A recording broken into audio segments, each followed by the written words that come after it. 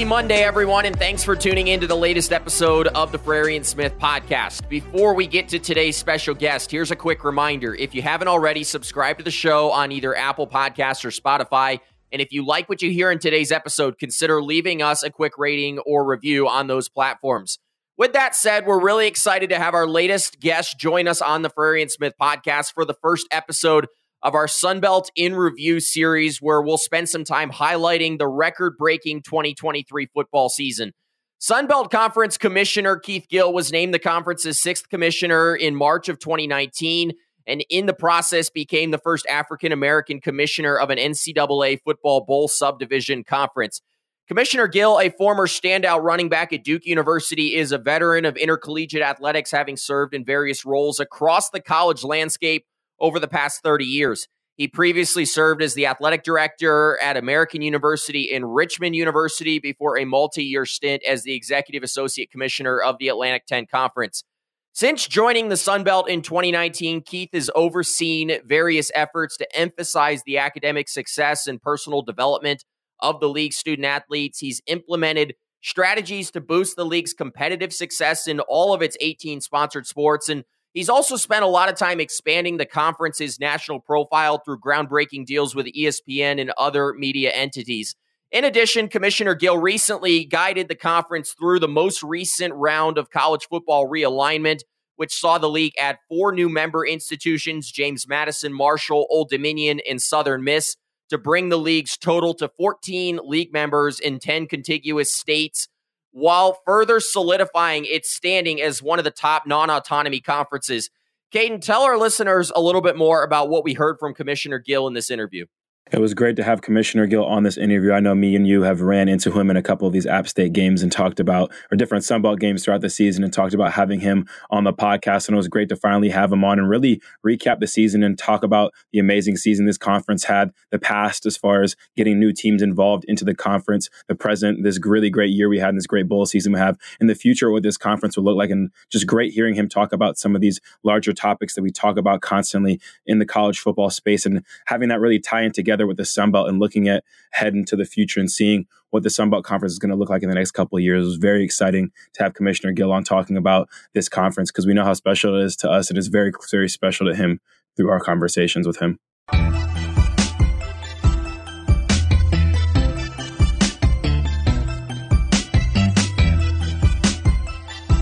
Well, we're really excited to have Commissioner Keith Gill on the podcast today. Keith, thanks for taking some time out of your schedule to join us. Yeah, no, it's great to be with you. So I appreciate you having me on. Well, let's jump right in. And one of the things that I don't think most people realize is that in your role as Sunbelt Commissioner, your job is really to carry out the wishes of the league's 14 member institutions. Can you speak to that dynamic and how that process of working with the school's athletic directors and presidents happens?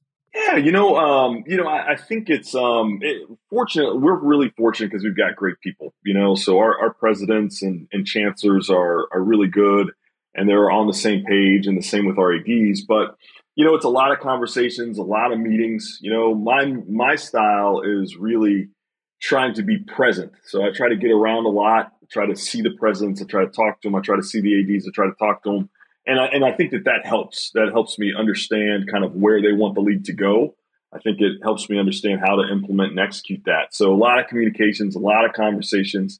The way I always say it is, I work for the CEOs and I work with the ADs, because the ADs are people I'm talking to constantly, and the CEOs, I'm not necessarily talking to them as much, but they certainly are the ones that I report to. Commissioner, when Texas and Oklahoma announced that they were going to join the SEC in the fall of 2021, it seems like it started a chain reaction of the latest rounds of college football realignment. And then the Sun Belt goes on to add 4 new schools with James Madison, Marshall, Old Dominion, and Southern Miss. What went into the decision of having those schools picked, and what ultimately made those such a great fit for this league? Yeah, it almost goes back to the question that Noah just asked me and the answer I just gave, in terms of, really talking to all of our CEOs, talking to our ADs to kind of see, hey, what do we want out of a league? There's going to be some disruption here. There's obviously going to be some ripples through the system. And that's when we kind of sat down and put together a process of just kind of regularly meeting, regularly talking, looking at the landscape. And when we knew we really wanted to kind of dive into this kind of, let's get schools that regionally make some sense for us, that have great football programs and really passionate fan bases, that's where that kind of started to emerge. And then we started to implement that strategy. The great thing about it is I think we accomplished that goal, in the football space, but we got better across all of our sports. We're better at basketball, started a new men's soccer league and had the number one, kind of overall seed in the NCAA tournament. We're better at baseball, better at softball, sports that we've been good at. So it actually worked better than we thought, but it certainly was a collaborative process with our ADs and with our CEOs, just trying to look at the landscape, trying to get a sense of what made sense for the Sun Belt and coming up with with an approach that we could implement. I think that's an important point you made about just what those schools have brought to the league as a whole. I know I had the chance to call several of the championships this fall, and just to see teams like James Madison, Old Dominion really insert themselves. It's been neat just to see really league-wide the growth. Now to follow up on that a little bit, those 4 new member institutions have now completed their first full football season in the league. Several of them were highly successful. What feedback have you received from those schools about their experience, and what's kind of your personal evaluation of how those 4 schools implemented themselves into the league this year? I think it went great. I mean, I think we had a really good football league, and our football season, and I think our new schools were part of it. Obviously JMU had a great season in terms of being 8-3, and started off with a big win over Middle Tennessee, and that kind of kept rolling out of there. And then when you look at, big win by Old Dominion over Virginia Tech, Southern Miss got bowl eligible and also beat Tulane. Marshall had a big win over Notre Dame and was bowl eligible and won their bowl game. So for us, it was really a good season generally for the Sun Belt, but certainly the new schools really contributed a lot and added to the flavor of the league. And I also think if you look at our crowds, if you look at the excitement, those regional rivalries in terms of those East and West Division games were really, the fans really supported them, which was a good thing. Because at the end of the day, we want to have energy in the stadium. We want to make sure fans want to either travel to the game or attend those home games. And I think we were able to do that in our first year. You mentioned that big Marshall win over Notre Dame in the beginning of the season, and we can't talk about this Sun Belt season without talking about that week 2. That was just a truly special performance from schools like App State getting the upset over Texas A&M as well, and even Georgia Southern defeating Nebraska. What did that weekend look like as you as a commissioner, and what would you say the impact of that week had on the conference as a whole? Yeah, it was pretty incredible. To be honest with you, if there was a big power switch that could have clicked and cut the power for the rest of the season, I probably would have, because that was about as good as it was going to get. I mean, it was really awesome with those 3 big wins. And you think about kind of how we like built up to those wins, because the Marshall and the App game were going on kind of at the same time, but Marshall was a little ahead, so they beat Notre Dame. Then you switch over and App's up, and then they win, and then you got the nightcap with Georgia Southern beating Nebraska. So it was really just an exciting time for us. I thought it put a great spotlight on the league, because it's all things that we in the league already know, which is we play great football. It really is trying to educate folks who aren't that familiar with the Sun Belt, who are outside of the league, and those types of things help that. In 2020, it was week 2 when Louisiana beat Iowa State, Coastal beat Kansas, and Arkansas State beat Kansas State, and that put a big spotlight on the Sun Belt and showed people kind of the quality of football we play. Same thing with week 2 in 2022. Nice spotlight on us, and it gave us great momentum to have a really good season. Now, go ahead, and to follow up on that, tell the story about how you were listening to some of those games. I know that you were at the Texas State game. What did that day look like for you? Yeah, it was really nutty, actually. So I flew into Austin, or actually, no, I flew into San Antonio from New Orleans because I was headed to FIU. FIU is at Texas State. So that's the game I was headed to. So when I left my hotel, I had the Texas A&M game on the radio because I could get that just through the network. So I'm listening to App, since I was in Texas on the Texas A&M radio network. So you can imagine how excited they weren't as they were televising the game. And then actually my brother-in-law on the phone who was talking to me about what was going on at Marshall Notre Dame. Because when I left the hotel, that game was close. And so, but I really had no way of kind of tracking it. So he's yelling in my ear, particularly when they got the pick six, so Marshall scores to go ahead. Notre Dame's trying to drive back. When they get the pick six, he's going crazy about the pick six. So I got him on my phone going crazy there. I've got Texas A&M radio network broadcasting the app game in my car as I'm driving to San Marcos. So it was awesome. And then I pull into San Marcos, and Marshall had won. I run up to the press area, and then get them to turn on, and they turn on the app, Texas A&M game. So I watched that from the press box, which is great. Yeah, it was awesome. It was really unbelievable. And then I listened to the Nebraska-Georgia Southern game on my way home, driving back to San Antonio from San Marcos. So it was a crazy day. It was an unbelievable day for the Sun Belt. Well, I love hearing that story, and it's fun to get that perspective. I think everyone thinks that your life is glamorous and all of this, but I think you're just a regular down-home guy that had to listen to the game on the radio, so I love that. That next week, it was then announced that College Game Day was coming to Boone, North Carolina for the league's first conference game between App State and Troy. The game ended with that storybook ending on Chase Bryce's Hail Mary. What do you remember from that day and just being in attendance for that one of the biggest moments of the year? Yeah, I just thought it was such a great day for App and obviously for the Sun Belt, and a great day for Troy too. Just having game day and it just raises the profile and really just shines a light on Sun Belt football, on Boone, on Appalachian State, their beautiful campus, and then obviously that great game that they had with Troy. So I just thought it was a great day for the Sun Belt, and I thought one of the great things about it is it allowed us to keep that momentum from week 2 going. Because at the end of the day, if App doesn't beat Texas A&M, game day is going to be at Texas A&M. I mean, they didn't know it at the time, but it was a battle for game day. And fortunately, App won it. And so you just can't pay for that kind of exposure. Having, Reese Davis and Kirk Herbstreit and Desmond Howard there kind of talking about, App and Boone and all those kinds of things. So it's great, and we can't put a dollar amount on that, and neither can App. So I really think it was tremendous. One of the highlights of the year. Then have the game to end the way it does on a Hail Mary is it's really unbelievable. So what a great weekend that was with game day and being at Appalachian State.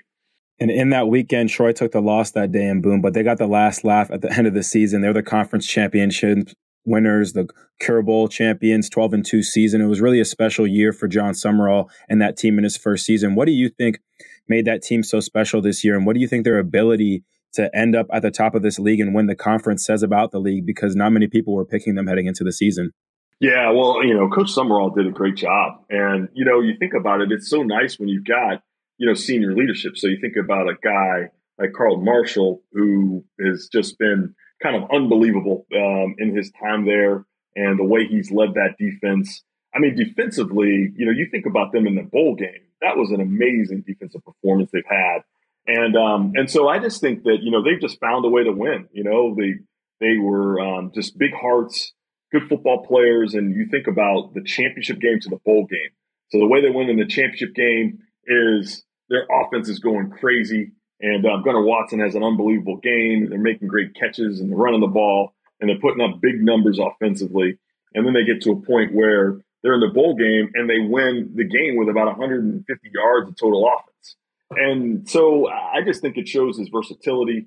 It shows how important leadership is, having one, a great coach, but also that team and having guys like Carlton Marshall on there, making sure that you have success. And so I was really happy for them. Troy's a proud program, lots of Sun Belt championships, and certainly hadn't been to the championship game and hadn't won a championship in a while. And so it was nice to see them kind of get back to where they have been historically in Sun Belt football and college football generally. Yeah, definitely great for the league to see Troy back playing some good football. Let's talk about another team that had a great season, James Madison. They were one of those new member institutions. They go 8-3. They tie Coastal Carolina at the top of the Eastern Division. Keith, they weren't eligible to compete for the conference championship or in a bowl game due to those rules about transitioning from the FCS level. What are your thoughts on their year and ultimately its abrupt conclusion that didn't allow them to play in the postseason? Yeah, I think, JMU had a great year, really, I was, their first game, I was at their first game, against Middle Tennessee. and they really looked unbelievable. It looked like, they've been an FBS team for a long time. And they had a great year and they kept that going. And certainly, won a lot of games, ended up 8-3, which was, a great way to kind of kick off. So I don't know that there's enough superlatives that you can say about what JMU did, the job that Coach Signetti did. And also my hat's off to the institution, to President Alger and to Jeff Bourne in terms of the way that they prepared for this move, because they were more than ready. And I just think, obviously it's unfortunate they didn't get a chance to compete in the postseason. I think that would have been great, for that team. And I would have loved to see how they compete. But I certainly understand why these rules are in place, because you also don't want kind of open season on people moving to FBS, And so I certainly recognize that JMU is kind of a special case kind of in that regard.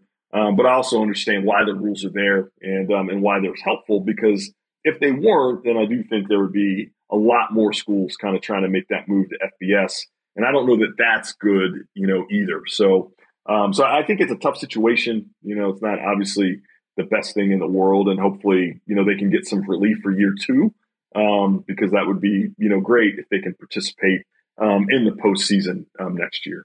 Well, there were still 7 other Sunbelt schools that made it to bowl games this year. We started off the season with 3 straight wins, and that was followed by 3 straight losses from Sunbelt schools. Overall, the league finishes 3-4. What were your takeaways from this year's bowl season with the Sunbelt, and why is bowl season so important to leagues like the Sunbelt Conference?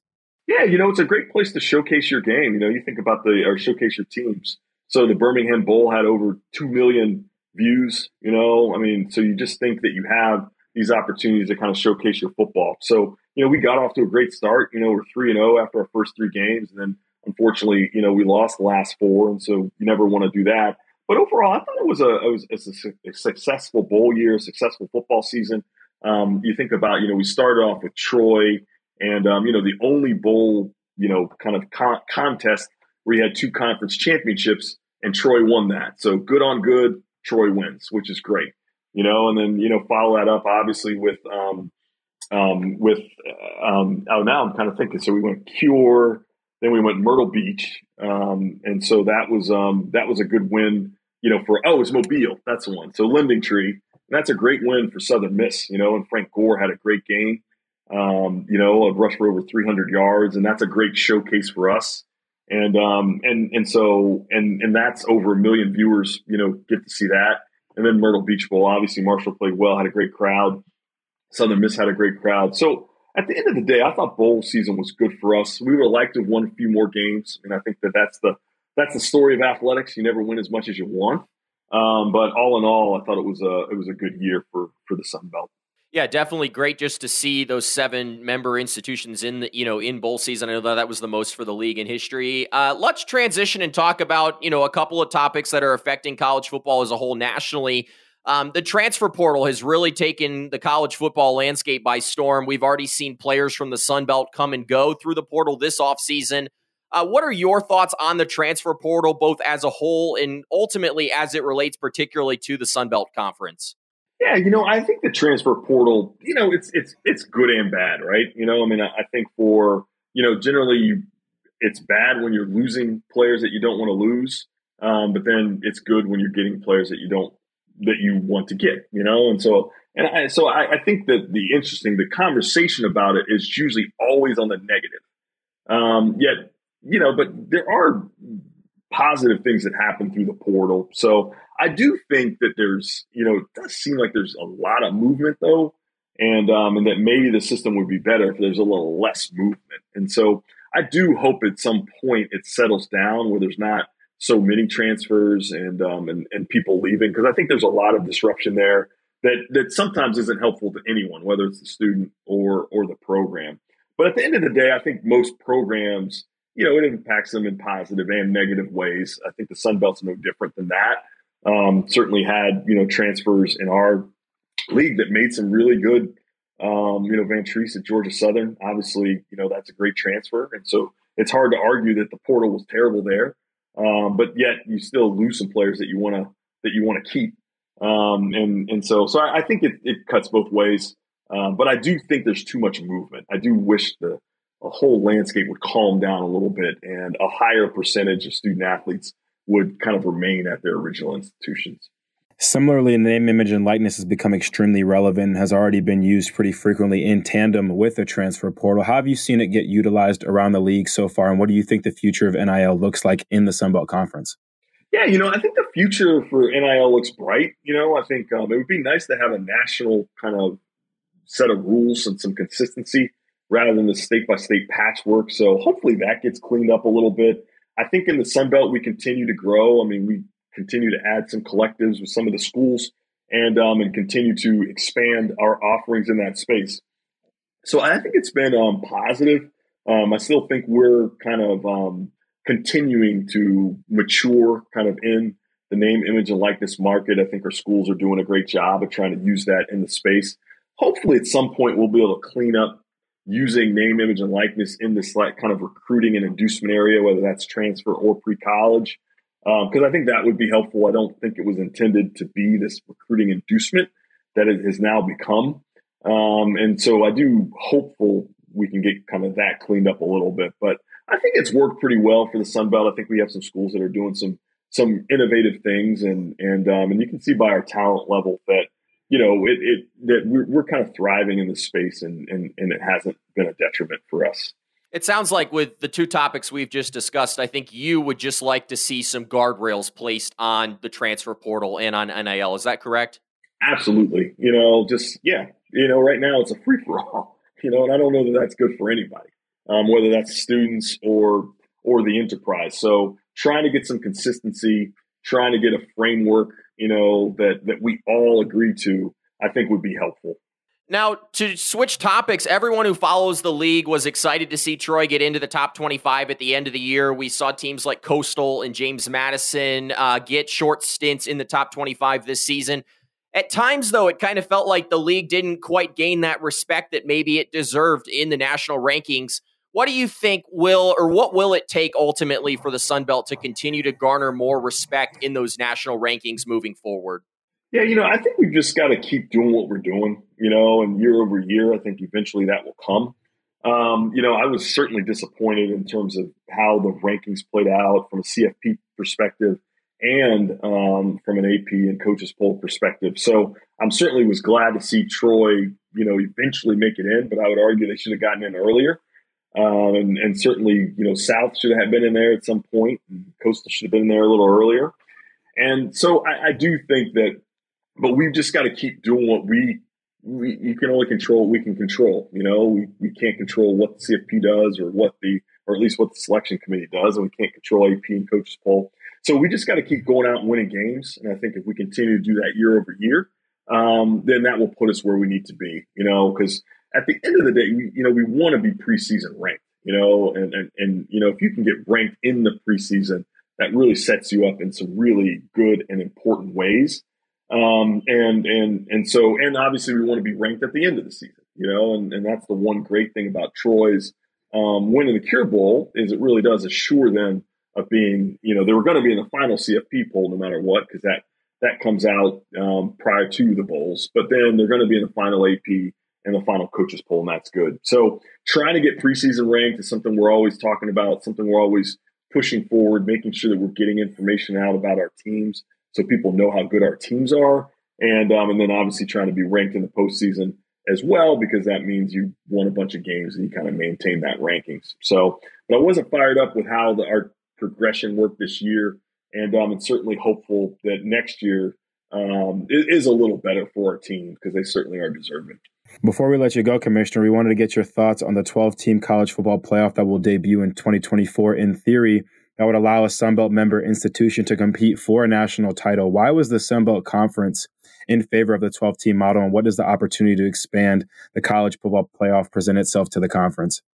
Yeah, because it gives us a chance to compete for a championship, and if you think about it with the 4-team model, trying to go undefeated and we've seen teams that are undefeated that weren't A5 teams that still didn't make the college football playoff. So being undefeated is hard enough, but trying to do that year over year, every year, just to maybe be considered for the 14th playoff, wasn't really going to be a realistic opportunity. And so now we do have a realistic opportunity. So I think number one, just being able to compete for the championship and have some expanded opportunities that actually give us a real chance to get into that playoff is really important.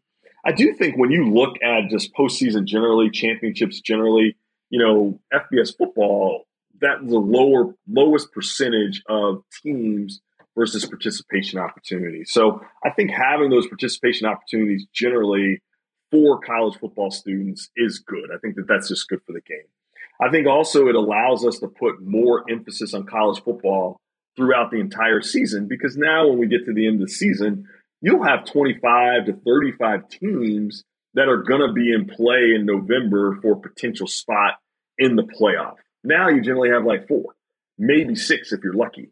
And so I think that's actually going to be better for college football. And then the last thing I'll say is I think it's going to give a little more regional diversity to the teams that are actually in the college football playoff. And I think that's good for the sport as well, making sure that all the regions of the country are represented and that people across the United States have a vested interest in what's happening in college football. So I think it's good for the sport. I certainly think it's good for the Sun Belt. And I'm really excited. Really we've got one more season. And after this 24 season, in the 25 season, we'll start with the expanded playoff, which I think is really exciting. Well, Commissioner, we certainly appreciate your time. We know you're a busy guy, and we appreciate you jumping on today. And certainly we both enjoyed the football season this year and are looking forward to the year to come. Yeah, thanks so much.